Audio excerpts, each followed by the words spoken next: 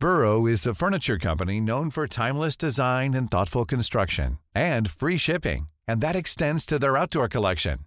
Their outdoor furniture is built to withstand the elements, featuring rust-proof stainless steel hardware, weather-ready teak, and quick-dry foam cushions.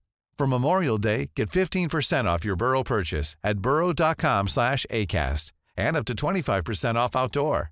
That's up to 25% off outdoor furniture at burrow.com/acast. Millions of people have lost weight with personalized plans from Noom. Like Evan, who can't stand salads and still lost 50 pounds. Salads generally for most people are the easy button, right? For me, that wasn't an option. I never really was a salad guy. That's just not who I am. But Noom worked for me. Get your personalized plan today at Noom.com. Real Noom user compensated to provide their story. In 4 weeks, the typical Noom user can expect to lose 1 to 2 pounds per week. Individual results may vary. Hiring for your small business? If you're not looking for professionals on LinkedIn, you're looking in the wrong place. That's like looking for your car keys in a fish tank. LinkedIn helps you hire professionals you can't find anywhere else, even those who aren't actively searching for a new job but might be open to the perfect role. In a given month, over 70% of LinkedIn users don't even visit other leading job sites. So start looking in the right place. With LinkedIn, you can hire professionals like a professional. Post your free job on linkedin.com/people today. To different concepts from different teams that have inspired this Mercedes, and hopefully it's a case of bringing the best of all of the worlds together rather than too many cooks spoil the broth.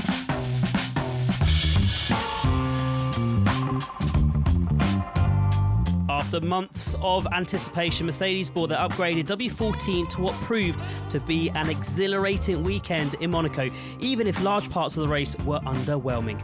But how well did the W14B work? Is it too soon to tell? Did Mercedes maximise their potential this weekend? And where will the focus be ahead of Barcelona? Join me, Balve Baines, on this episode of the Silver Arrows podcast as we discuss all the main talking points from the Monte Carlo Grand Prix.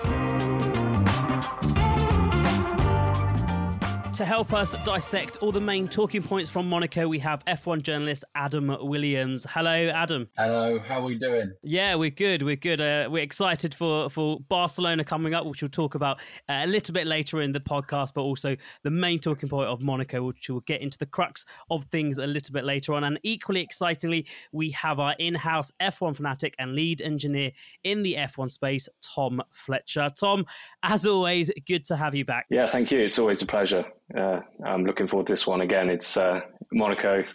I've always been a hater of it, and I almost feel guilty now because it did deliver this time. It definitely did deliver. So before we get into the racing, perhaps the biggest talking point this weekend was the revealing of Mercedes' long-awaited B-Spec car with its new floor, front suspension, and of course, those all-important side pods. To kick things off, Adam, let's chat a little bit about the car as a whole and the thinking of the upgrades. I think the words used by Martin Brundle was Frankenstein in the way that it was described, and I think that is a good way of describing it because it's a lot of different philosophies, and I'm sure Tom will talk in more detail on this, given that he's the engineer here. But it seems like there's a lot of different concepts from different teams that have inspired this Mercedes, and hopefully it's a case of bringing the best of all of the worlds together rather than too many cooks spoil the broth. But it's clear that the side pods are, well, they're there, not just a little bit bigger. And it seems that, we know that they've done something with the floor. Everyone can see what the floor looks like, as we'll discuss later. But I think it should be a good starting point from which the team can develop. And it should be also considered that they're restrained, that they're trying to develop the car in a completely different direction while under a cost cap. So it's not easy to do a full revamp. The chassis is still the same. So we've heard Lewis speaking about the driving position being too far forward. That can't be changed until next year. However, the signs even though it's Monaco, so we don't know for sure. The signs are promising. The signs are definitely promising. Tom, let's bring in you, our resident engineer. From an engineering perspective, what do you think of this W14 B-Spec? To be honest with you, I think Frankenstein is a bit harsh. I think what they've done is quite a good job, to be honest, with considering the cost cap, really.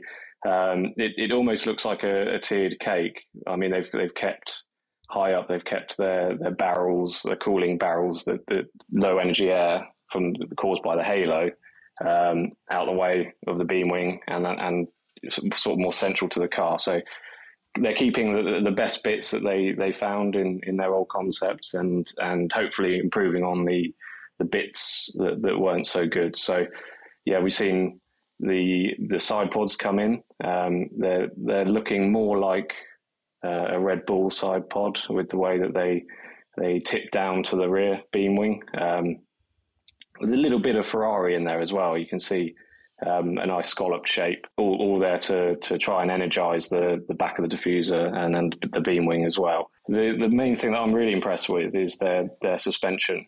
What they've done with the front suspension. Like we were saying with the cost cap, it's really important that you're changing the most of the bits that are going to give you the most time effectively. So one of the things here is that they've come up with a really cost-effective way of raising the front leading leg of the wishbone.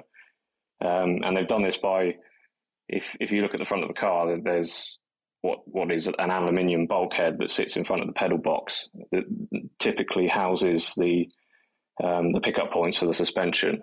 And what they've done is just literally taken that out, put a new one in that raises up the top wishbone to give it the tipped back and anti-dive geometry. This is really effective because what it's allowed is the rest of the suspension is pretty much in the same place. So you're not having to change where they're hard mounted into the chassis, which is really, really, really great. Another thing is that, as well as that, they've incorporated some aero benefit as well from that by the looks of things. So they've remodeled or resculpted the shape of those wishbones to effectively get some downwash down into the undercut of the side pod and down the side of the floor. And all of that together has been a really effective and cost-effective, which is important, upgrade. So do you mind just explaining, Tom, how that impacts the way that the drivers are feeling the car, specifically with the suspension? I think that might be interesting for the listeners to hear. Yeah, so anti-dive is... So effectively what's happening is when you're applying the brake pedal, you're creating a torque around the upright of the wheel, and that has to be transferred into the body of the car. So what they're doing here is by tipping back the wishbone, the force applied from the braking is going through the plane of the wishbone, so you don't actually move the wishbone. Therefore, the car's not tipping forward on the brake pedal, even though you're generating the same braking force. Now, this is an interesting question, because I don't actually know when they're saying they don't like the feeling of anti-dive. I don't actually know what that is. Most of the braking feeling is done through the belts, the belt in your seat belts, and feeling internal G, and what you're doing with modulating the brake pedal and how that's feeling inside. It's a really odd feeling. I can't really explain it. But maybe it's something to do with the steering. I don't know if you can feel maybe when that point of maximum deceleration is happening through the steering. But yeah, it's a good question. So it essentially keeps the car more stable and the aerodynamics of the car remain stable under braking, allowing them to take on high-speed corners better? Yeah, absolutely. So it's all to do with the entry into the corner. So if you're applying the brake pedal, what that's going to do if you don't have anti-dive is cause the front of the car to dip down, which changes the ride height of the floor, which completely messes up what you're expecting the ride height to be effectively. So by having anti-dive, what it means is you can run the car a little bit softer. So then you can actually gain some more mechanical grip in the slow speed. So that's where the real advantage comes. Interesting. We saw the underfloor of both the Red Bull and the Mercedes car, and one of them looked a lot more intricate than the other. So, Adam, can we assume that that's because the current Mercedes floor is very much just a new baseline rather than a well-developed concept in terms of the both underfloor of the W14 and the RB19? I think we can assume that.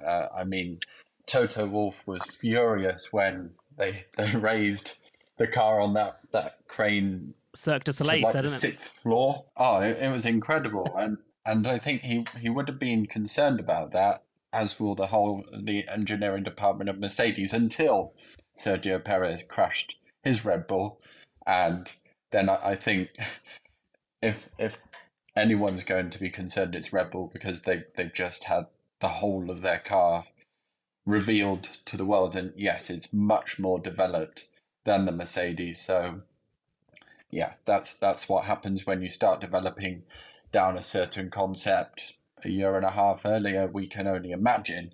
However, Mercedes and the rest of the field can now look at that Red Bull and think, right, okay, that's what Newey's up to. Could it perhaps work on our car? Because not everything that's on that Red Bull will work on a Mercedes necessarily.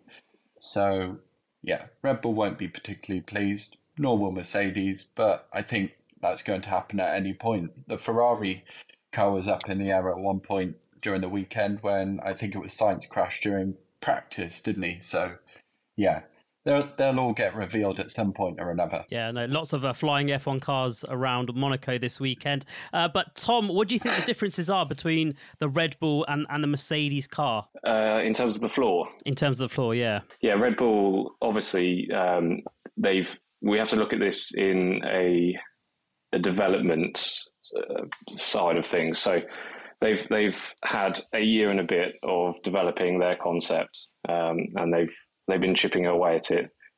It's important to note that Mercedes, this is a brand new concept, so you don't want to come into it with hundreds of intricate parts that you don't know quite what they're doing or how they're going to improve the performance. So by keeping it basic and understanding the basic principles of how your new floor is going to work is far more important, and is therefore then a baseline in which you're going to start to chip away and find those extra little bits of performance from. So I don't think it's that much of a problem that we're seeing quite simple floor from Mercedes at the moment, and I think it's something that is going to become more intricate as they try and find those final tenths. Just one final question on the technical side, Tom. So Keb Elo from Twitter asks, could you please run us through the legality of the CIS wing with the horizontal side pod inlet? I thought you could only run that CIS wing with a vertical inlet as before. Yes, that's a good question, and one that I'm not too sure on, to be honest. I think from what I understood is that their SIPs has now been homologated, so it's something that they can't now change, I believe. So what we're seeing is a compromise between, because they can't design their side pod around this bar that's sticking out. So you end up with this sort of weird wing that's placed on top of the side pod that is probably better if it wasn't actually there, to be honest, but who knows. So let's jump into the racing action a little more and look into qualifying. It was P5 for Lewis after Charles Leclerc's penalty for impeding Lando Norris, and P7 for George Russell. So let's start with Hamilton. It sounds like his qualifying was compromised slightly by a last-minute setup decision that he'd been battling all weekend, Adam, and in the end he did pretty well to get it both out of Q1 and Q2. What a qualifying. What a qualifying it was. Oh, I had kind of accepted mentally that Lewis was out of Q1. You know, when you have to prepare yourself mentally for a bad Sunday around Monaco. I was surprised that he got through. And it was the same case in Q2. And it was so surprising that he was struggling after he'd done so well in practice 1 and 2. And of course, P3, he was fastest in the first sector before he had that weird accident where he got stuck in the wall. But yeah, he did really well to get it back for P6 or P5 after the Leclerc penalty. And I think both he and George were overdriving. That's what they said afterwards, as they tried to hustle that Mercedes around the streets of Monaco. And the thing about having a good car around Monaco is you want an easy car to drive, and that's why the Aston Martin, in Fernando Alonso's hands at least, was doing so well. Tom, Lewis seems to be complaining, that's probably not the right word, but he seems to compromise a little bit with the setup that he had in quali. In the first part of quali, yes. I think what we were seeing here is a classic Lewis Hamilton, really putting all the mechanical balance all as far forward as he could get it, and effectively using the throttle to steer the car. So this is something I think he was battling with his engineers over about specifically getting the tyre warm up sorted. As I think I explained in the last episode, that his driving style of braking later and harder and then turning in and getting the nose into the apex and letting the rear do the steering effectively. He was warned not to go down that road specifically because of this tyre warm-up issue, which nearly caught him out actually in Q1 and Q2. And then I have no idea how he pulled it together in Q3. I've had a look at the data, and it's unbelievable what he managed to do on the brakes and getting the nose into the apex. And I think actually this is something that brings us back to free practice, and maybe where George was struggling is because of some of the downsides of these upgrades means that Lewis had gone on the hunt for this holy grail of turning, and it's caused George to fall behind a little bit, I think. You mentioned George there, Tom, so let's that's a natural segue.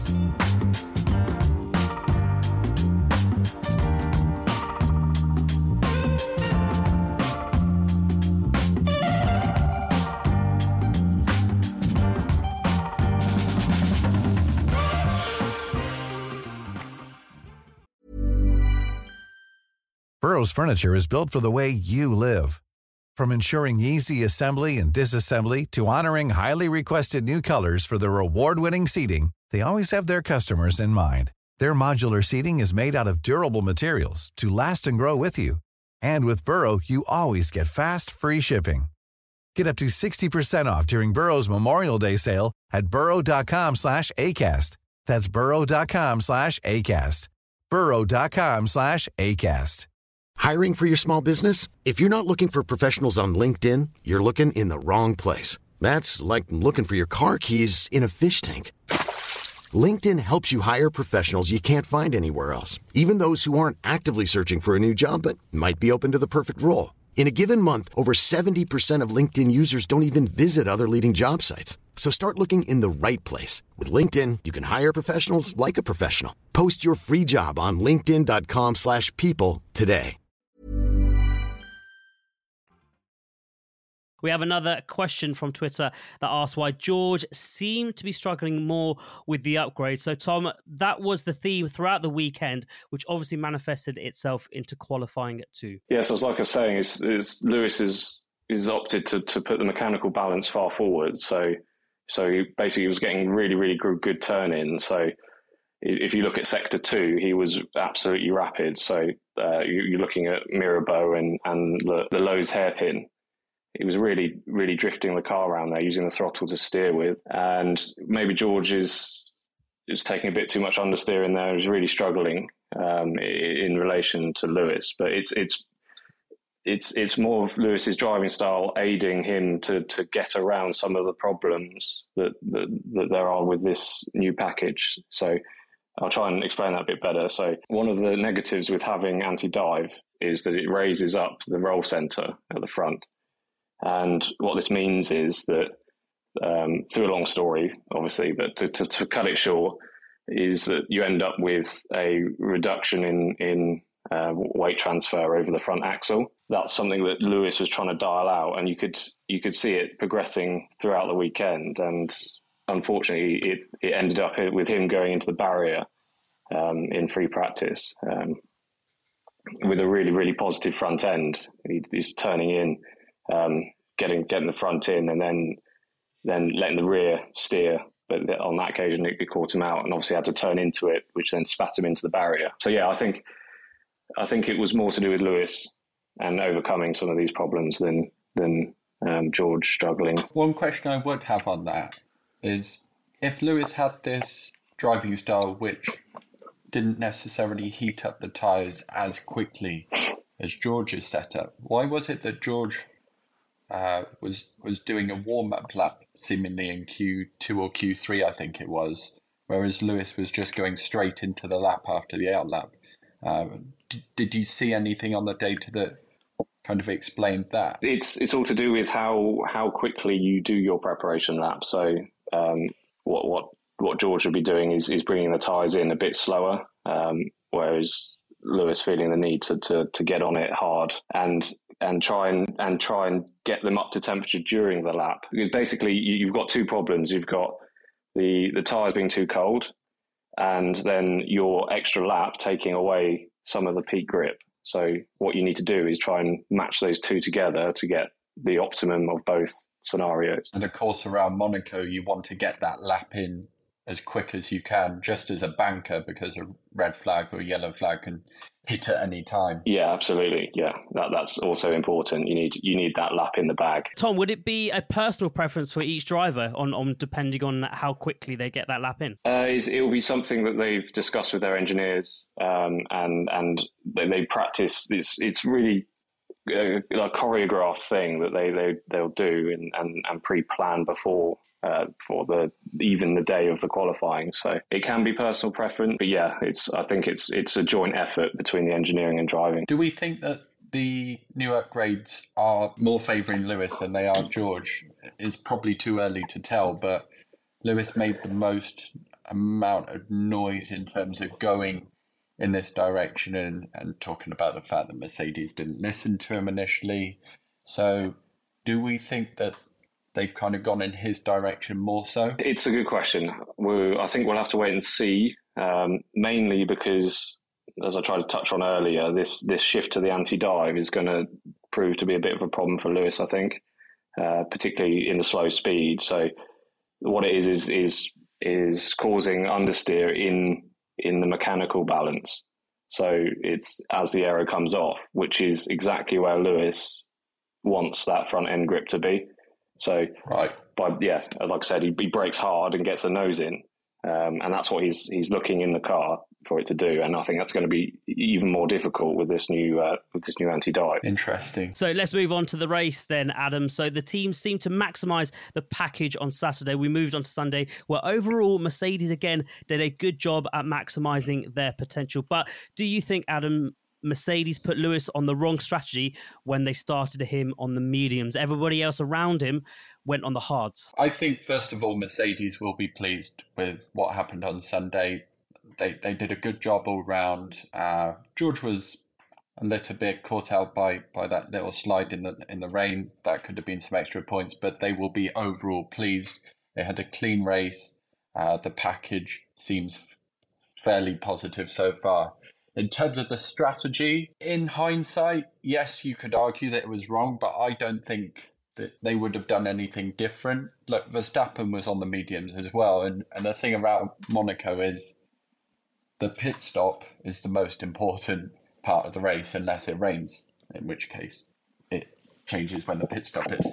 Because no one tends to overtake that much at the start unless there's a big accident, and people make up places in the pit lane. Anyway, if there is an accident in Monaco, I don't know, 20 laps in, 15 laps in, I don't know, but fairly early on, then you're in a much bigger advantage if you start on the medium tyres, because you're able to put the hard tyres on and then you can go to the end of the race no problem. So you're much more able to put the pressure on other drivers to force them into a mistake. I mean, we've seen in the past Hamilton starting on the harder tyres and going on to the medium tyres in 2019 when Max Verstappen did the alternative strategy and he was putting him right under pressure until the last few laps. So we know that can leave you vulnerable in other ways. But like we said, in hindsight, it could have been that the Mercedes had a better strategy with Hamilton, like they did with George, starting in hard. But I think they did the reasonable thing there. They maybe could have seen the rain coming, but I'm not sure anyone predicted the rain to be as hard as it was. So, yeah, I think they'll be happy with what they did over the weekend. Yeah, overall pleased, says Adam. Tom, what do you think Mercedes will be feeling in terms of strategy leaving Monaco? Yeah, I totally agree with Adam, actually. I think in hindsight, it's a beautiful thing, isn't it? It's a case of if there had been an early safety car, they would have looked like geniuses, really. I think also putting the mediums on gave Lewis a good stab at Carlos, but unfortunately... And he nearly did it, Yeah, it was close, wasn't it? But yeah. Just wasn't aggressive enough, but you don't want to be over-aggressive either, yeah. as Carlos found out later on.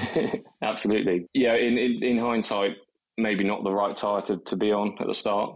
That the hard was the quicker strategy. But then, having said that, actually, I think the main mistake was later on in the race, about lap 31, I think it was. There was a nice gap opening up to Sonoda, and at that time, Lewis, because of this oversteer that he's having, had grained up his rear tyres, which then Mercedes had seen as a nice gap to put him back into. So that's where I think the main mistake was. And we saw with Verstappen, he was able to stay out longer on the mediums and actually push through the graining stage. So I actually don't think it was the fact of him starting on the mediums. It was them boxing too early. They could have been vulnerable then to an undercut. But yeah, it's all in hindsight. I think it's a very, very good job this weekend to bring a brand new car that's never been on a circuit and then deliver like that at Monaco is really, really something special, to be honest. And the other thing is that Hamilton, for the past 3 races around Monaco, I think he'd always finish where he'd started. And I know that Sainz and Ferrari messed up their strategy and he was a bit scruffy, but that's a positive. At least he's moved forward during the race, which is not easy around Monaco. And yeah, it's good points, and plus an extra point for the fastest lap of the race. Adam, you talked about the rain in Monaco. How do you think that affected Mercedes' race? I mean, it could have got them a podium, best case scenario, but it also meant that they didn't get a podium because George slid off in the rain as well. So all in all, it allowed George to get up and overtake the Ferraris. So I think that it helped them out in a good way. I think Ocon had Hamilton covered in the end. They seemed to have the pace on Mercedes, or at least similar pace. So I don't think Hamilton could have got any better than that unless Ocon had a bad pit stop or something, or he just got lucky in any other way. But yeah, I just think that rain in Monaco is what we need, and it's exactly what we got. But the other thing is, it was enough rain to cause a little bit of chaos as well, because it could have been just a light spitting where drivers were able to go a little bit slow around that sector and stay on dry tyres, which is what Aston Martin thought they could get away with.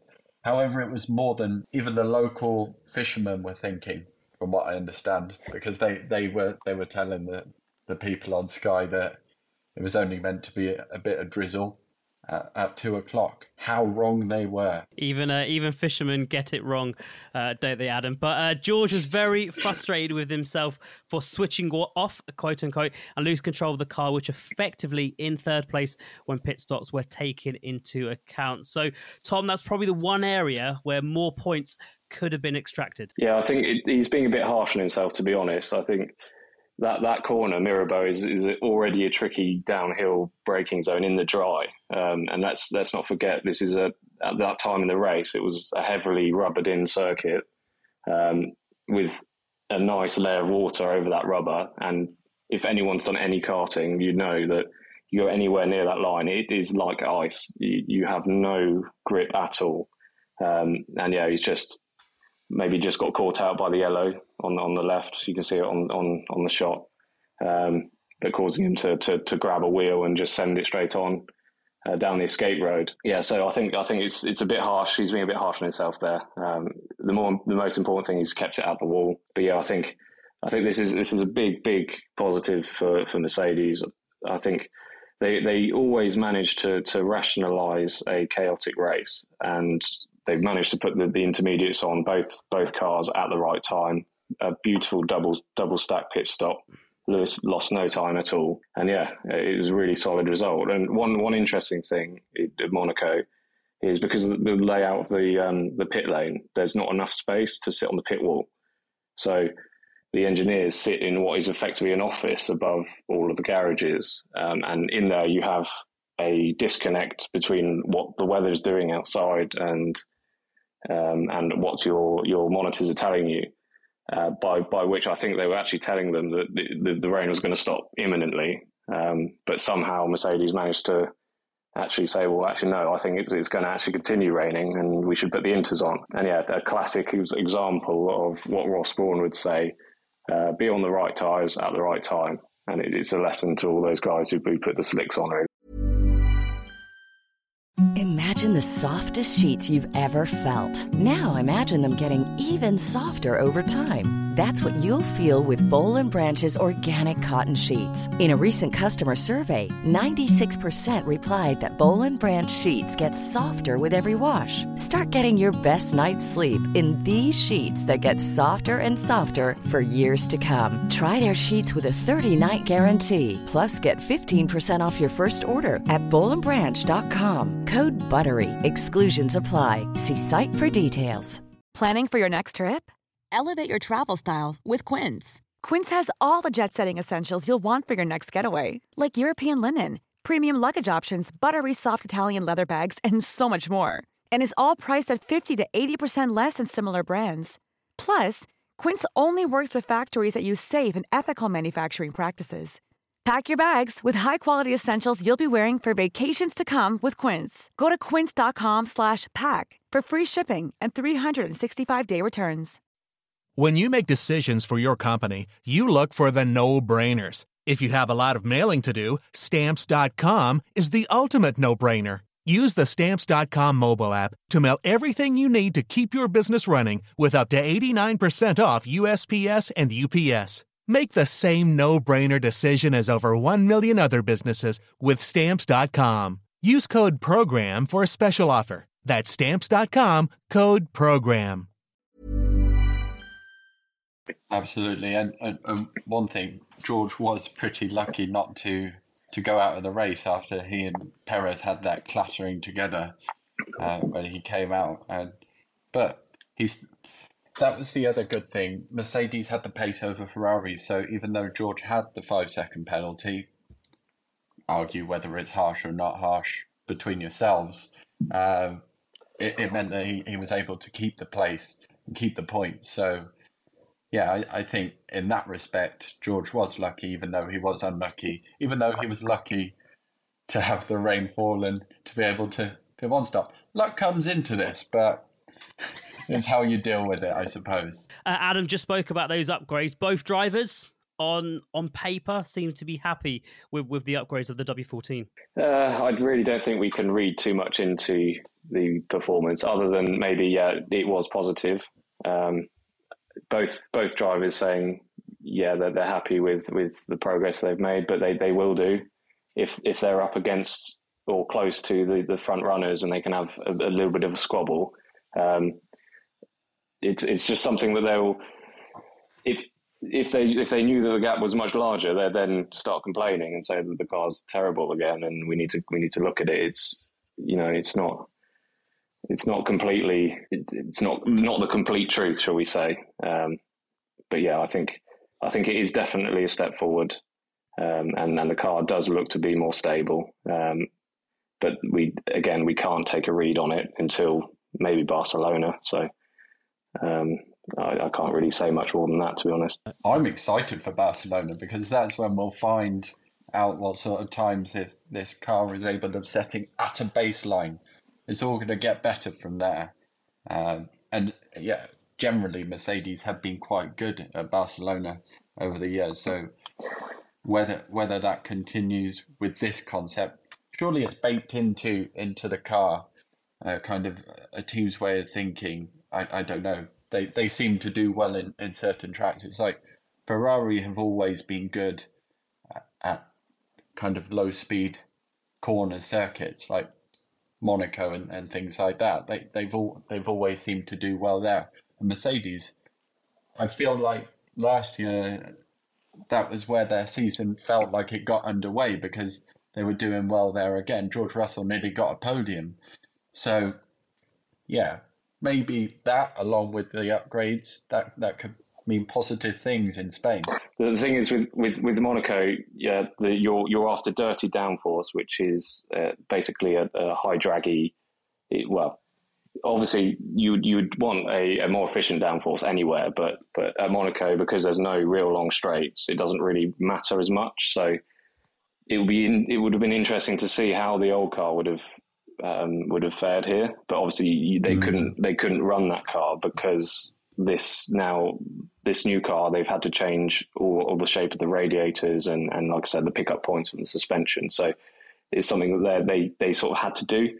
But yeah, like I said, I think it would be interesting it would have been interesting to see how the old car would have fared here. So just to wrap up before we close this episode of the Silver Arrows podcast, Tom, what can we expect from Barcelona from the Mercedes team? Well, I'm hoping for some more efficient aerodynamic downforce. So what we're looking for is high corner speeds, as well as a nice high top speed as well.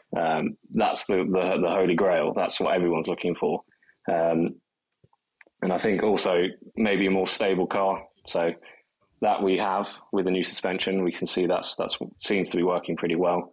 But the rest is still an unknown, and we'll just have to wait and see, I think. Yeah, I think that the body language of Hamilton and Wolff and Russell will be key in terms of understanding how far they've been or how far they've come after practice or after qualified. That will be the thing that's most fascinating over the Spanish Grand Prix weekend.